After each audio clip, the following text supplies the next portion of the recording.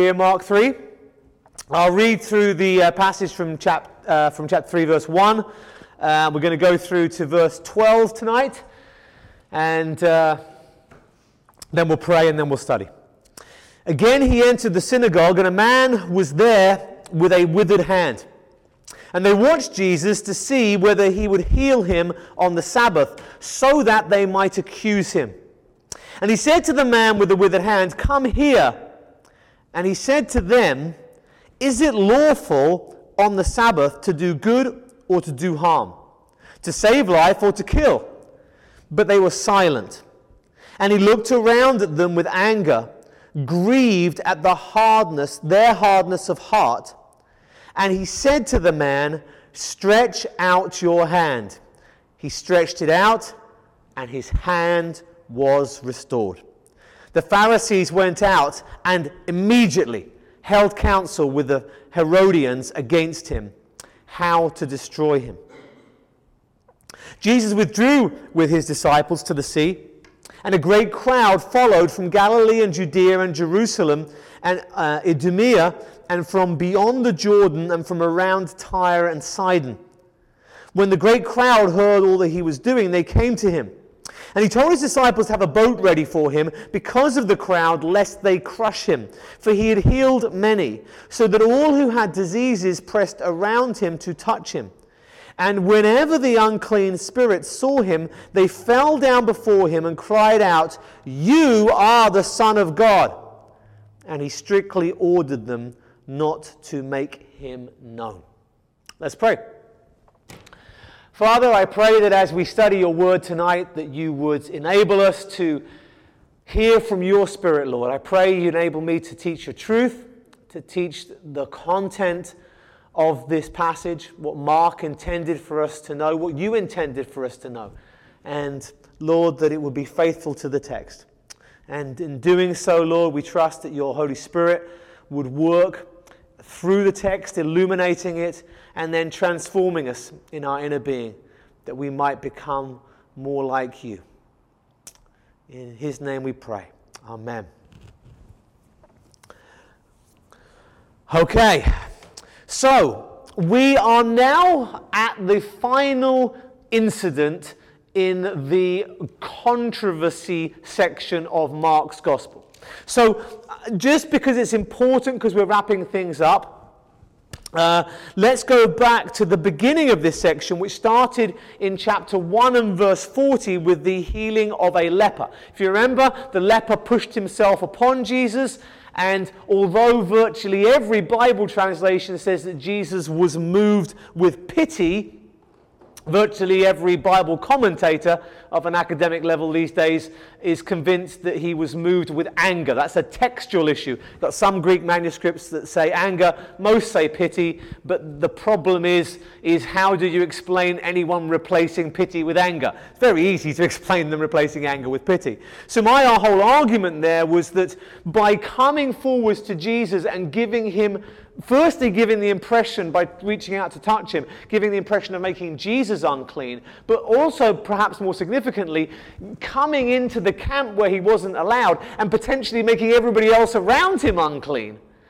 That was a disregard for Mosaic law. And Jesus, as we've seen throughout these controversies, Jesus has been told that he is a lawbreaker. But as I've made clear with each controversy, it is only the Pharisaic interpretation of Mosaic law that he's broken. The actual law of Moses he's kept perfectly. And it is the Pharisees who've continually, generation after generation, put ever stricter laws, ever stricter interpretations of the laws, ever greater protection of the law. Fences to stop you going on the law, and fences to stop you going on the fences, and fences to stop you going on those fences, and just keeping you further and further away from breaking the law until the laws were just becoming nonsensical. We spoke last time about how when the Pharisees condemned the disciples of Jesus for plucking up grains of wheat and eating them on the way, because they considered that to be harvesting and threshing and winnowing and threshing. And that the Pharisees even prevented people from walking on grass on the Sabbath. Because if on that grass there was just one piece of wheat, if they accidentally trod, we're not talking about grass that's mowed by a gardener regularly, we're talking about like tall grass. If they walked through the tall grass and accidentally trod on some wheat, they could accidentally break the grain free, which is harvesting. And they could end up doing that work of harvesting on the Sabbath, so no walking on the grass. That was how ridiculous the Pharisaic laws were. So Jesus would actively break their laws, but he never broke Mosaic law. But the leper in chapter 1, the leper showed a disregard for the law of Moses. There were regulations regarding leprosy and lepers not contaminating and making other people unclean, and he showed a reckless abandon in that regard. And as such, Jesus was angry with him, and what happened with this man was it proved Jesus' point, because after he was healed of leprosy, which was a hugely significant thing, an entire chapter of Leviticus set aside for what you do when a Jew who's under the law has been healed of leprosy. And since that law was given, no Jew had ever been healed of leprosy. An entire chapter sitting and waiting for generation after generation, century after century. And the Pharisees concluded, and rightly so, that it was probably something that only the Messiah would do. And so Jesus heals the leper, and he sends him to the Pharisees as a statement of who he is. And the man is so excited by his healing. Again, he doesn't care for the law. He runs off, just as he ran into the camp, contaminating people. He runs out of the camp and goes and tells everyone how he's been healed. And he doesn't present himself and give the sacrifices that's required for a healed leper. And then in contrast, at the beginning of chapter 2, we have the paralytic who shows great faith, like the leper did, coming to Jesus, who goes out his way to come to Jesus, like the leper did, who pretty much forces himself, care of his friends, onto Jesus, as the leper did. But this man had true faith, and this man didn't disregard Mosaic law. And this man was not only healed, he was declared to be saved by the faith that he had shown. And Levi, the disciple, Matthew as we know him, is then called in the next section. And that calling comes ahead of the other calling of the apostles that we're going to see next week. We'll look at the calling of the 12 next week. And Levi is pulled out ahead of time because Mark wants to draw our attention to how after he follows Jesus, he ends up reclining at his house and feasting and celebrating his newfound salvation, his new position, having been a tax collector now in the kingdom of God. He invites other tax collector friends and other kinds of sinners around to hear from Jesus, and the Pharisees are like, oh, you're hanging around with those kind of people. And again, that's something that they forbade. Moses didn't, but they did. And so that caused controversy. And then in the next section, we had Jesus and the disciples who weren't fasting, unlike John's disciples had done, like the Pharisees did. And the explanation for that was given. And ultimately, the main reason is that the Pharisees had their own system of, hey, look at me, look how holy I am.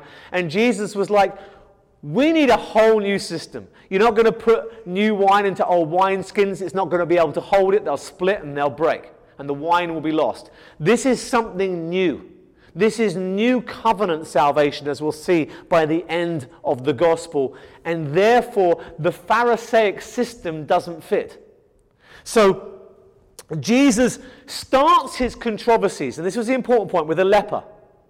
It wasn't part of the controversies, but only because the man didn't go.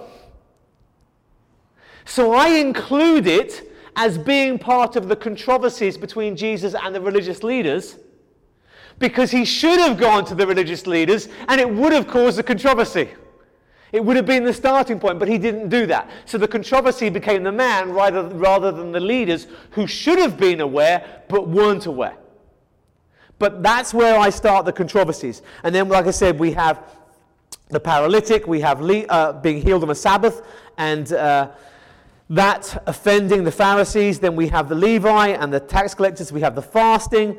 And then we had, last time we were in Mark a couple of weeks ago, we had him going through the grain fields and plucking wheat, and that being a violation of their interpretation of the Sabbath. Now, this week, that's important. I'm sorry there's a lot of that, but it's important that we just go through that structure, because this week at the start of chapter 3, we have the final section of controversy between verses 1 and verse 6, and then we have a nice summary section wrapping up the whole section from 7 through to 12. Now, I want to talk a little bit about the structure that is to come afterwards. Afterwards, we're going to have the calling of the 12, the blasphemy of the Holy Spirit, and then Jesus' mothers and brothers. Now, I used to look at Mark and think that they were how strange to have these passages side by side. They seem unrelated. But they actually fit really well into the pattern. Here's the controversies. Jesus has been presenting himself to the religious leaders in such a way as to say, I am the Messiah, but also in such a way as to say, I reject your system of religion. You need to do it my way, and the people need to do it my way and not your way. And now, having made that presentation, which we'll finish today, he then will go and choose his people, the 12, and then the religious leaders, with Jesus having made his choice, they will make their choice. And they will make a choice to reject Jesus, to reject his messiahship, and to credit his miracles being accomplished through demonic possession himself. That he is possessed by a demon. And then after that, we have his own family making their choice. So we have 3 passages where people make their choices. Jesus makes his choices, the religious leaders make their choice, and then Jesus' family make their choice. So these are decisions, choices that are made in light of how Jesus has presented himself. And he's presented himself, remember back at the beginning of chapter 1, by proclaiming the gospel, proclaiming the good news, the kingdom of God is at hand, repent and believe. And by casting out demons who would try and hinder his preaching. And as a result of that, he then has now entered this period of controversy, where he is not just saying, hey, come and follow me. He's making very clear with these controversies, he's making clear, and by following me, you're leaving them. That's crucial. That's really crucial. You can't have the new wine in old wineskins. You can't follow Jesus and follow Pharisaic Judaism. You can't have both. So that's the whole structure of Mark's gospel to the end of chapter 3. Now we can see how our last controversy fits in. He goes into the synagogue. We've seen him there already, haven't we? He teaches in the synagogue. What does he teach? He proclaims the good news. The good news is what? It's not that he's died on the cross, because he hasn't yet. The good news is that the Son of God is here, the Son of Man is here, that the kingdom of God is at hand, and they have to repent and believe in him, not the Pharisaic system, believe in him, and then they'll have a place in the kingdom. Now the Pharisees are offering all Jews a place in the kingdom. They taught that all Israel had a share in the kingdom to come. They were saying that not just the people who followed them were saved, but even the rebellious Jews who didn't follow them were going to have a part in the kingdom. Not as good a part in the kingdom, but a part in the kingdom nevertheless. Jesus is saying, no, you need to repent of your sins and believe in me if you want a part of the kingdom. And so he's there preaching that message in the synagogue. And a man is there with a withered hand. Now notice the difference here. This isn't like the paralytic or the leper. This isn't a person pushing himself upon Jesus. This is a man who is there. Now I have argued, contrary to most commentators, I've argued consistently up to this point that Jesus hasn't tried to be a healer. He has been a reluctant healer. He's healed when it's been forced upon him. And he's healed for a purpose, to make a statement about who he is. But only when it's been forced upon him. He hasn't gone out and healed lots of people. He healed Peter's mother-in-law privately and the word got out. And now everybody wants to be healed. Now we're going to find out in a minute that because he is who he is, that some other people did get healed. And Mark's going to let that slip. But up to this point, the presentation that Mark is giving is he's not going out there to be a healer. He's going out there to proclaim. And so he's proclaiming, and there's a man there listening to his proclamation who has a withered hand. He's obviously knows that Jesus can heal. He probably wants to be healed, but he knows that his job is to listen. And so he's listening. That's kind of the picture that Mark's painted for us.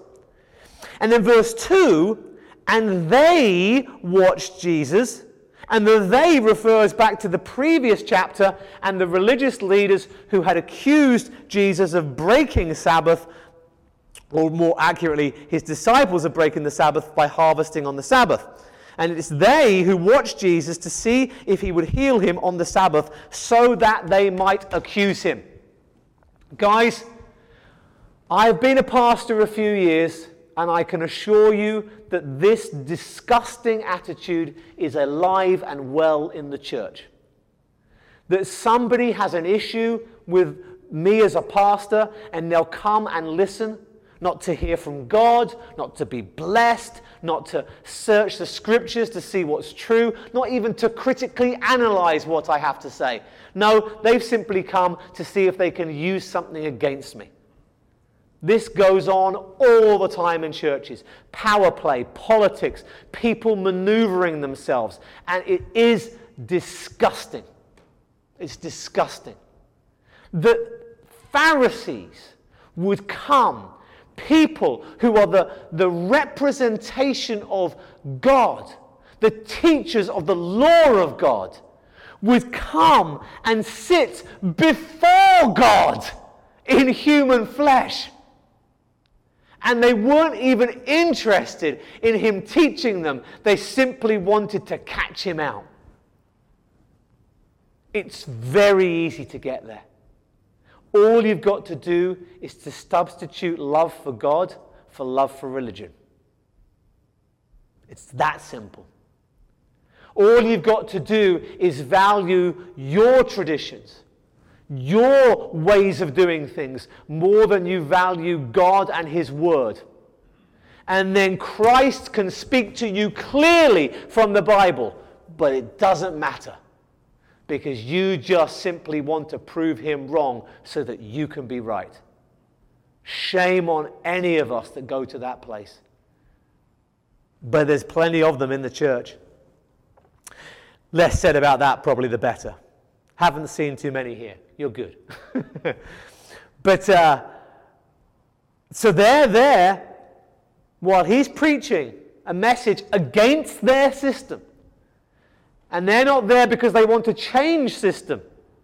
They're there because they want to see if he'll do something so they can say, look, he's a bad guy. He's healing on the Sabbath.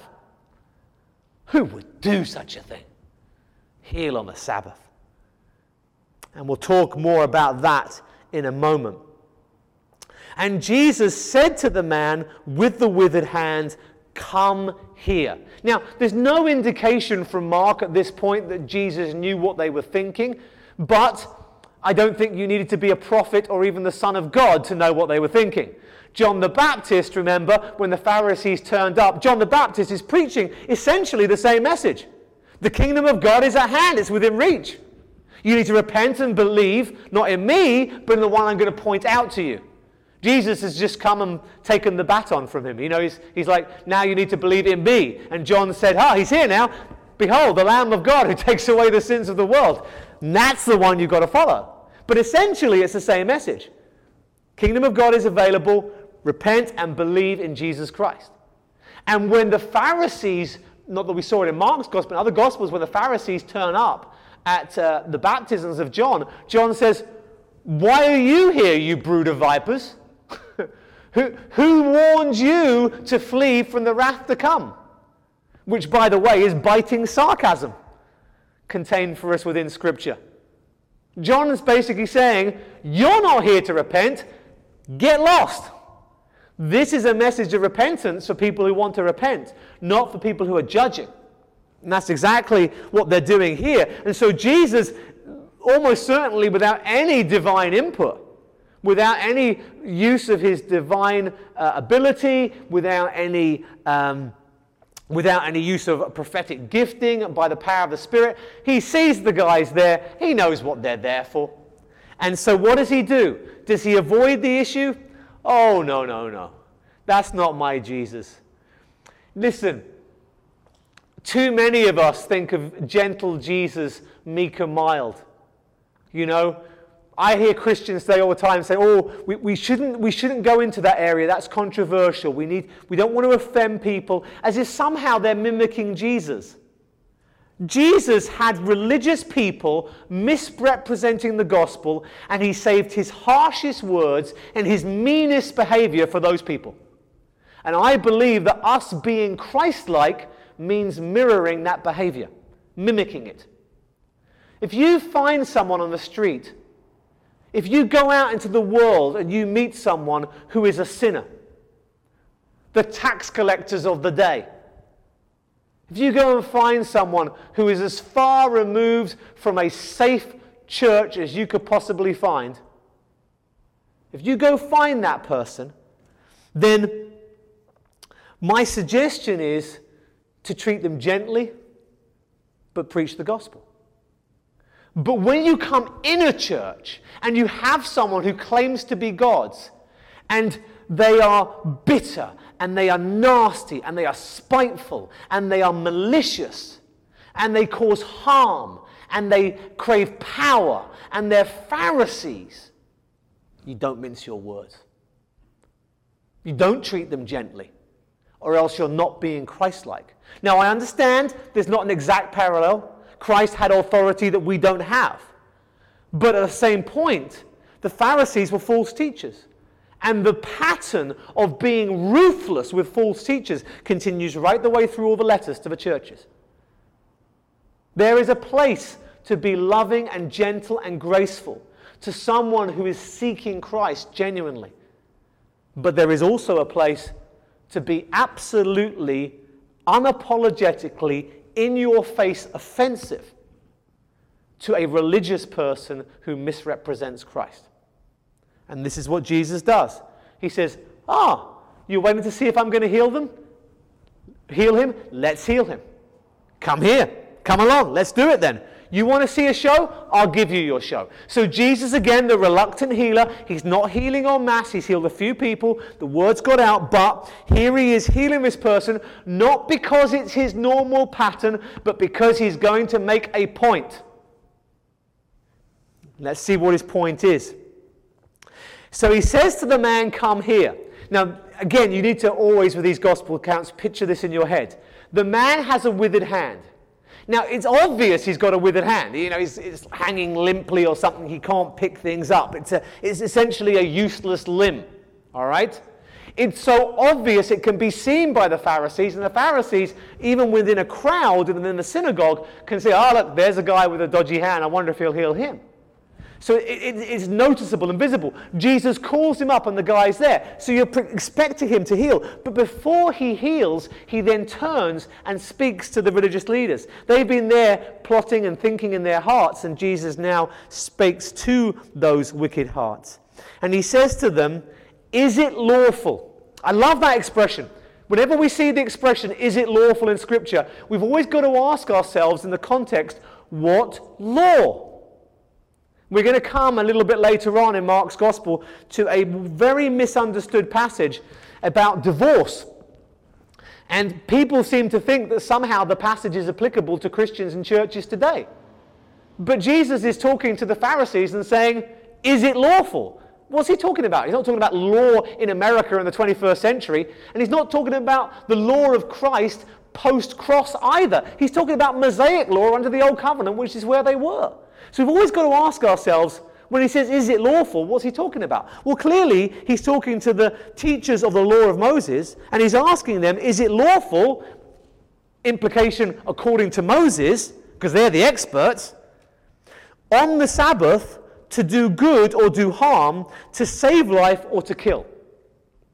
Now, Matthew in his gospel is more specific, but we're not doing Matthew, so we'll ignore that for a moment. But there is a reference to the pulling out of animals from a pit. And the Pharisees did teach. And remember, the principle is no work on the Sabbath. If you're a doctor, you don't have patients on the Sabbath.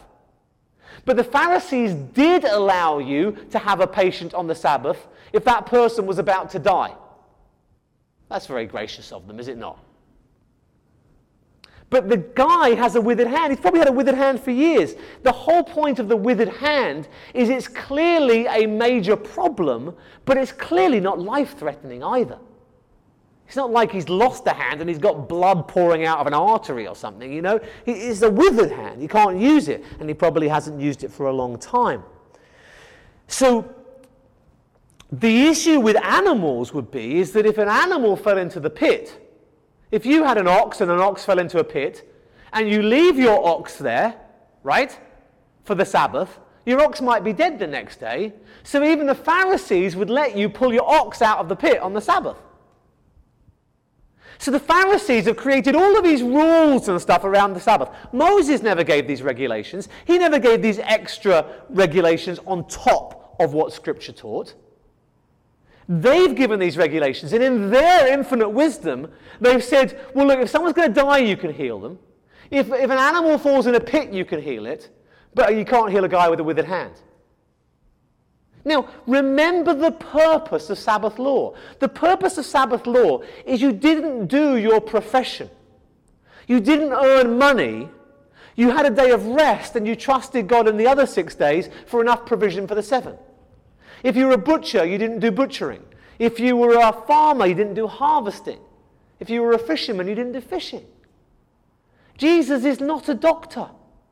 He's done a few, and this is what I think this is part of the reason why Mark has presented Jesus very carefully as a reluctant healer. This isn't what Jesus was doing every day. He's not just doing, he's not being paid for it. It's not his profession. And so Jesus is saying to them, look, what's Moses said about this? On the Sabbath, do we do good or do harm? Do we save a life or kill?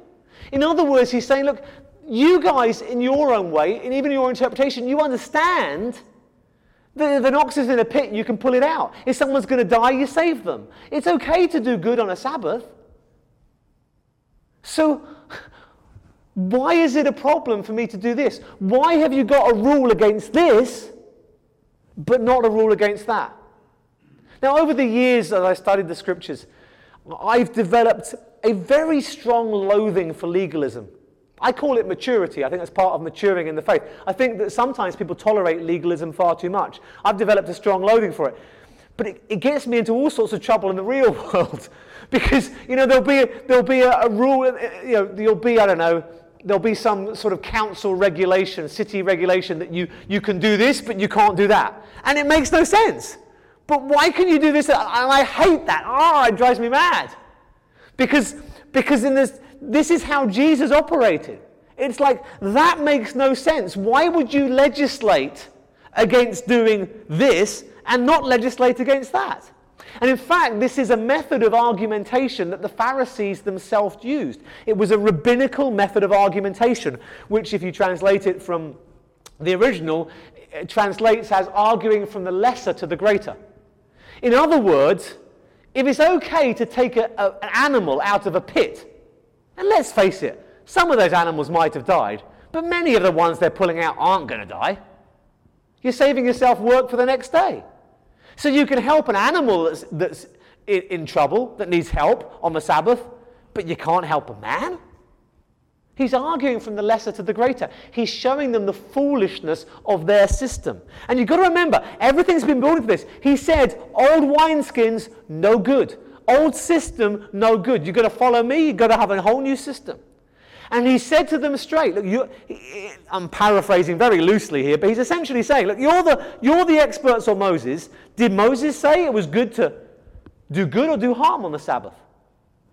Did he say it was okay to save a life or to kill?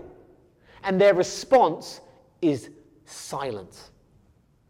Because he's out-thought them and out-argued them.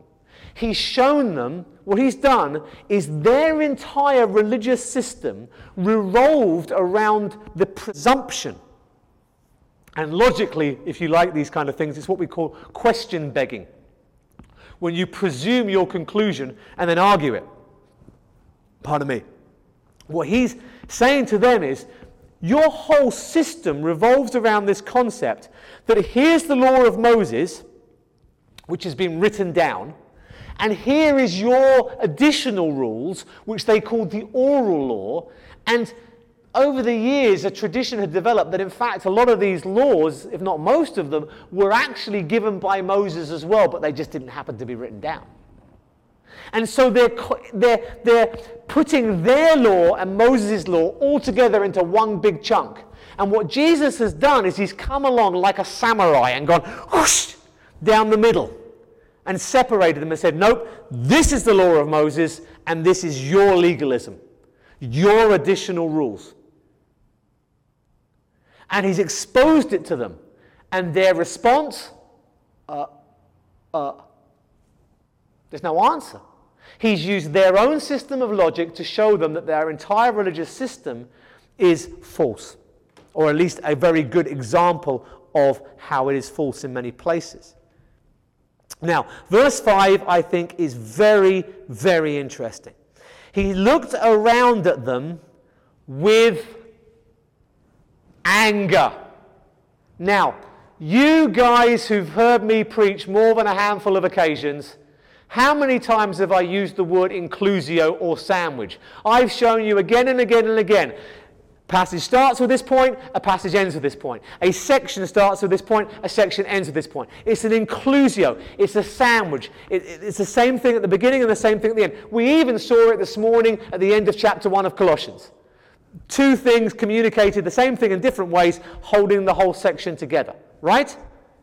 The controversy started with Jesus and the leper. And I argued that he was not moved with pity, he was moved with anger. And now at the end of the controversies, what emotion do we see in Jesus again? Anger. It's an anger inclusio. And that, if you're interested in the scholarly terms, that would be called internal evidence. External evidence is when you look at the different manuscripts and you say, oh, these manuscripts say this and they see that these manuscripts say that. Internal evidence is when you look within the text and see which one is more likely to be true. And I think that's a really good argument for chapter 1 being anger, because we have an anger inclusio over the whole section. And isn't it fitting? Jesus is deliberately going into battle with the Pharisees. He's deliberately having controversies with legalistic religious leaders who overburdened the people and kept them away from the kingdom of God, while telling them they had a place in the kingdom of God. And the only fitting response to that kind of situation is anger. And so Jesus was angry with a man who disregarded Mosaic law at the beginning.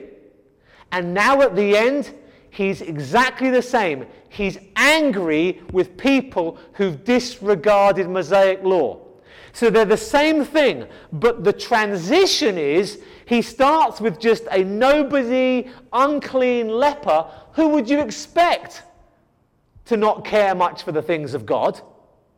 And now at the end of the section, he comes to the people whose very existence was there to defend the law of Moses, and they, not by taking away like the man did, but by their additions, they've taken away the essence of what Moses taught. And that are the two ways in which we can be disobedient to God's law. One way is by disregarding law altogether and doing whatever we want. But legalism is just as much a disregard of God's word, because it says God's word isn't sufficient. I need to give you some extra rules just to make it a bit clearer. And that is just as much a rejection of God's word as the total disregard. And I do love how when it's completely unplanned, these things come together. But we're going to see in the next couple of Sunday mornings in Colossians chapter 2, how Paul will argue that the additional rules and regulations are as much a work of the flesh as the neglect of any rules at all. Both are sin. And I don't want to just be repetitious, but we need to keep sounding this message loud, because there's church after church after church full of people who still think that having additional rules makes them more holy. It doesn't. It makes you less holy as soon as you apply those rules to other people. Apply them to yourself all you like. Nothing wrong with that at all. You know, you can say it's more, I want to go to bed at 8 o'clock at night. Early to bed, early to rise. I'm going to be a more productive person. That's absolutely fine. Go ahead, do it. No one's got a problem with that. Good on you. But the second you make somebody else have to do that, the second you look down at somebody else who doesn't do that, you've sinned. And that is as much of a sin as the people that they would sneer their noses at who go out and stay up all night long. It doesn't matter whether we disregard law by omission or addition. It is a disregarding of the law either way, and we know how Jesus feels about that. He feels angry. That's a great little section, isn't it, all together like that? I do love it when it all comes together. So, he is angry. And not only is he angry, look at the other emotion he has. He's grieved. He's upset. He's angry and upset. And often, you guys will know in your own lives, anger and being upset often go hand in hand together. And he says that he's grieved specifically because of the hardness of their heart. He has presented to them, evidence of the failures of their system. He's presented to them evidence of who he is. And by the end of this chapter, they're going to make a conclusion that is absolutely breathtakingly wrong. And why will they do that? Because they're so hard-hearted, they can't be wrong. God must be wrong. Now, no one would ever say that, would they? Well, God's wrong, but I'm right. You wouldn't get a Christian saying that. You wouldn't get an evangelical saying that. But up and down the land, every Sunday, there's passages of Scripture where the Bible clearly teaches something, and it's just not what the pastor wants to hear or wants to say. And so God's wrong and he's right. Of course, he rewords it to mean that, well, God didn't mean that. Let me just explain to you what he did mean, which of course is no different than what the serpent said in the garden to Eve, which is, did God really say? And so, the hardness of their heart means they're not prepared to be wrong. And so Jesus then turns from them to the man. And he says, stretch out your hand. He stretched it out and his hand was restored. I love these kind of miracles. Jesus does it all the time. In John chapter 2, when the water is turned into wine, they fill up the jugs with water, and then it says, and when they poured out the water that had become wine, it's almost, it's not like, ta-da! Look, miracle. It's just, it almost happens as an aside. Oh, it's already happened. He stretched out here, stretch out your hand, he stretched your hand, it's healed. It's just almost a nonchalant kind of miracle. There are plenty of those kind of miracles in the Scripture. And I just want us to understand, obviously the man is healed, and Jesus heals on the Sabbath, and Jesus wrote Mosaic law, so he gave the law, so he knows it's not a violation of the Sabbath. But just remember what's happened here. They've turned up to say, let's see if he does it. And Jesus says, it's kind of almost like a face-off, isn't it? It's like a couple of gang members facing each other off. He says, I'm going to do it. I'm going to do exactly that. And so he says, look, I'm about to do it. But before I do it, let me just use your logic to explain to you that your system is wrong and that what I'm about to do isn't wrong at all. Any response? No? Nothing at all? No quotes from Scripture anywhere else that could prove me wrong? No clever arguments to come back at me? Nothing at all? You people who spent your entire life studying and memorizing Scripture, you got nothing? In that case, you're healed. That is a total humiliation. You've got to understand, Jesus may be angry, verse 4 and 5, but in verse 6, the Pharisees are now angry.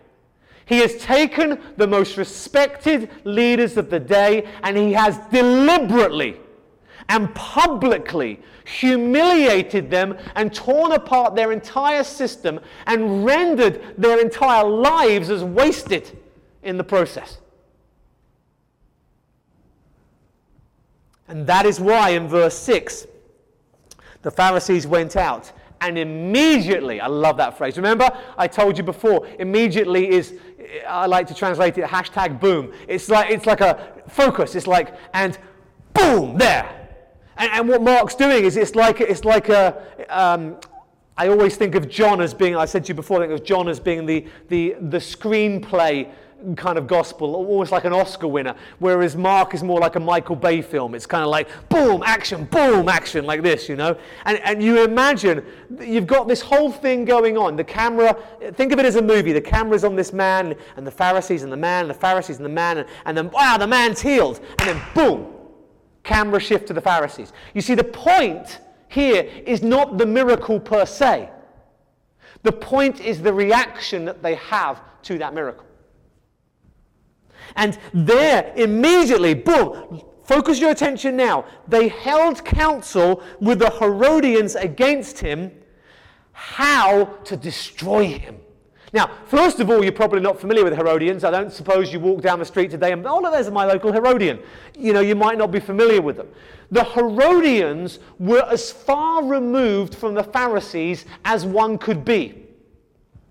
The Pharisees were, in their mind, the protectors of Mosaic law. And not just of Mosaic law, but of all things Jewish. The fact that the Romans had authority over them was horrific in their minds. It was humiliating. It was terrible. It was a bad thing. They wanted to be free from them. They were all about keeping the law to the minutiae, and that's why they had all these thousands of additional rules and regulations to ensure that nobody even got within a country mile of breaking a Mosaic law. They were the ones that punished people when they didn't keep Mosaic law. They were the protectors of the law and all things Jewish. The Herodians, in contrast, were people who actually wanted the Romans to rule over them. They were politically as far apart as could be. They made Donald Trump and Hillary Clinton look like best friends. They were just complete opposite extremes. The Herodians, they wanted Roman rule as long as it came through the house of Herod. They not only wanted Roman rule, but they wanted this Hellenizing is the official term. Literally it means making Greek. They didn't care for Jewishness. They didn't care for Mosaic law. They were the people who were basically, the Pharisees are like the religious people saying, look, no. You know, you can't live with somebody if you're not married to them. And they're saying, no, let's bring in gay marriage. Who cares? Let's do whatever we want. Let's have transgenders. You know, it's that kind of extreme. The Pharisees are trying to protect their religious way of doing things, and the Herodians are saying, let the Romans come in, we're better off under the Romans, let's just trust them, let's do things their way, let's live life the way, we don't have to worry about the law and stuff like that. These people are as actively opposed to each other as you could possibly be. The Pharisees have dedicated their lives to protecting and preserving Mosaic law, and the Herodians are going out of their way to bring an end to it. You couldn't have two people who are more opposed to one another, but they agree on one thing. Jesus isn't good for business. Jesus is a problem. Jesus is a problem to the Pharisees, as we've seen through the controversies. And Jesus is potentially, he's calling people to come for the kingdom of God. Hey, you've been waiting for someone to come and set up a kingdom on earth? I'm here. Believe in me. That's not good news if you want the Romans to rule, is it? So now they have a common enemy. And again, as I started off saying tonight, you get these people in the church even today. People who who are completely at odds with one another, who will unite over a common enemy, normally somebody doing the work of God. It happens again and again and again. I've seen it so many times. But that is how hard their hearts were. Guys, when you sin, and we all do, when you sin and God's word shines a light on your sin, you're doing something you shouldn't do, and there's something in the Bible that says, this is wrong, or you should be doing this and you're not doing it, or something like that. You get just two choices. You either repent and change your ways. That isn't going to say that you're never going to fall again and have to repent again. We'll probably repent again and again and again over many things. We get up and we fall, and we get up and we fall, but we keep pressing on. But you repent when you're confronted with it. Or else you double down. You justify your sin. You argue the rationality of your sin and the basis for your sin. And I'm okay, this is all right, I can do this because... And in every case when you double down, you add more sin to your sin. These are the people who are supposed to know the Word of God better than anybody else. And they're now at a point where they're plotting with their most hated enemies to kill the Son of God. That's what happens when you sin, don't repent, sin, don't repent, sin, don't repent, and you let it go on. And there is only one way to resolve it, and that is to repent. But they didn't. Now, if you think I'm going to spend as long on the second half, you'll be relieved to know I'm not. I'm just going to whiz through this summary. And this section ends with this little summary. That's the last controversy. It's now done and dusted. I just wanted to wrap this up because it kind of sums up the whole section we've been dealing with, and it leaves us ready for the 12 apostles next week. It says, Jesus withdrew with his disciples to the sea, and a great crowd followed from Galilee, Judea, Jerusalem, Idumea, and from beyond the Jordan, and from around Tyre and Sidon. So without getting into the geography of it too much, people from all around the different regions, particularly from in the region of Galilee, are there, and they are following Jesus. When the great crowd heard all that he was doing, they came to him. So the reason that there are so many is because they've heard what he's doing. And again, as we've already seen in the Gospels, he's trying to preach, and there are these miracles that are happening, and as such, this is causing there to be a crowd. And he told his disciples to have a boat ready for him because of the crowd, lest they crush him. Now, whoever said that Jesus wasn't inherently practical as well as anything else? You've got this situation where already a leper has pushed himself upon Jesus. And there's all sorts of legal, in the sense of Mosaic law, implications of that. We've had people removing roofs to get into a building to be with Jesus. And so they've now got just something that is just incredibly practical as a solution. And, there's no problem with us, as well as being biblical, being very practical at times. And Jesus here is just practical. He's like, you know what, get me a boat. I'll go back off the shore and preach in the boat. And that way, nobody wanting healing can come and push themselves upon me. And crush him, quite literally. And that's a one heck of a big crowd of people. I mean, thousands, perhaps tens of thousands of people are leaving behind their work and coming to follow Jesus, and coming to see what he's doing and coming to hear him. And it's been great for drawing a crowd for his preaching, but he wants to make sure he is preaching. And that's why I think verse 11 fits in so well at this point.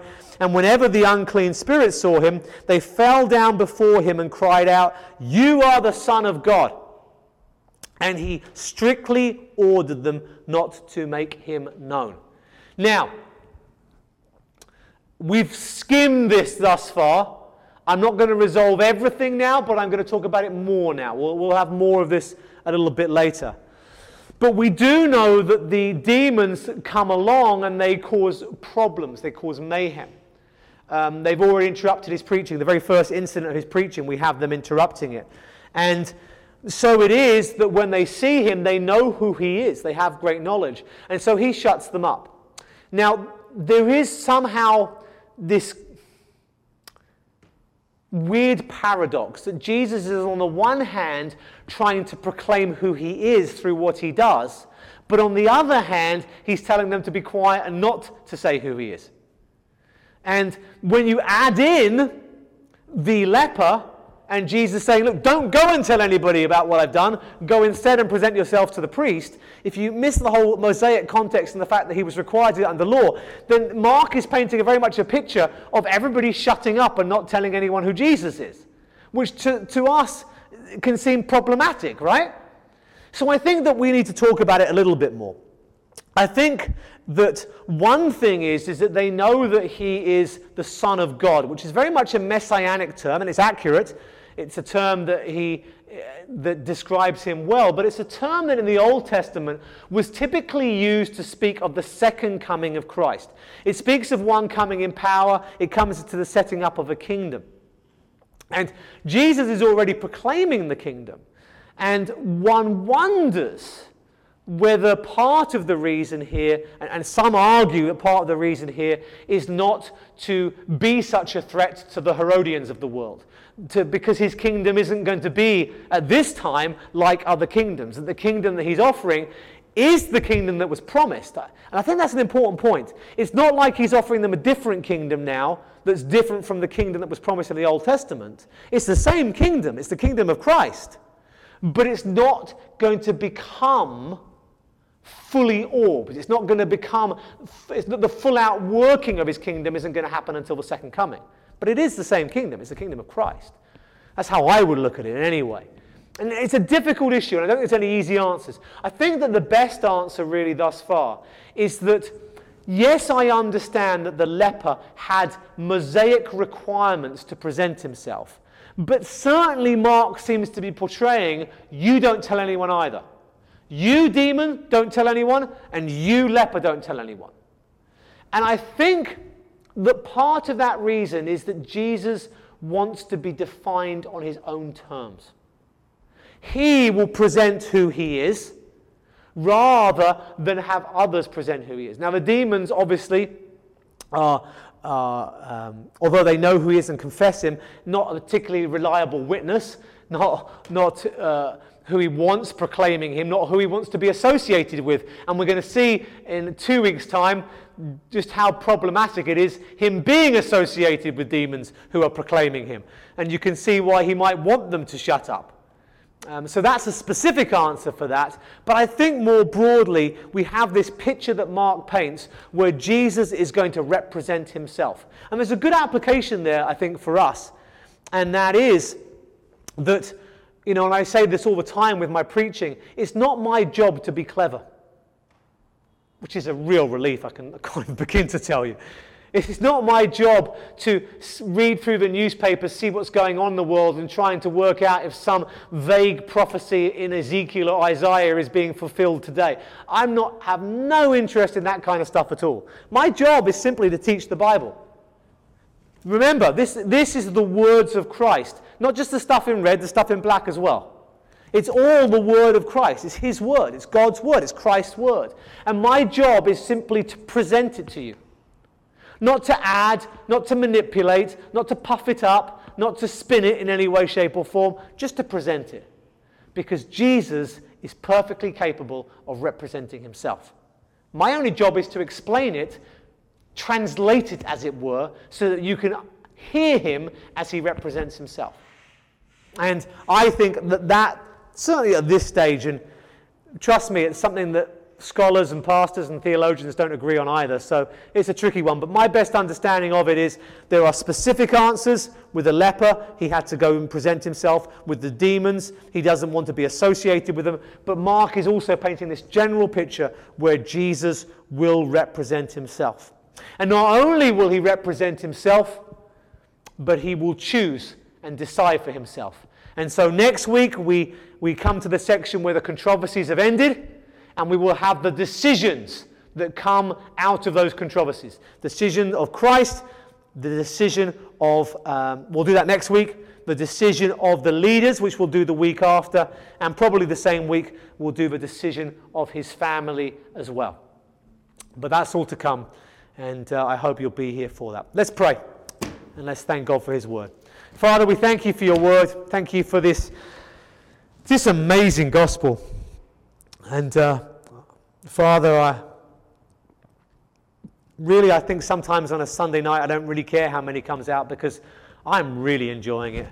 I could almost do it by myself sometimes. It's just the most wonderful of gospels. It's just the most well constructed and put together, and it's been just a joy seeing your word, Lord, unpacking it.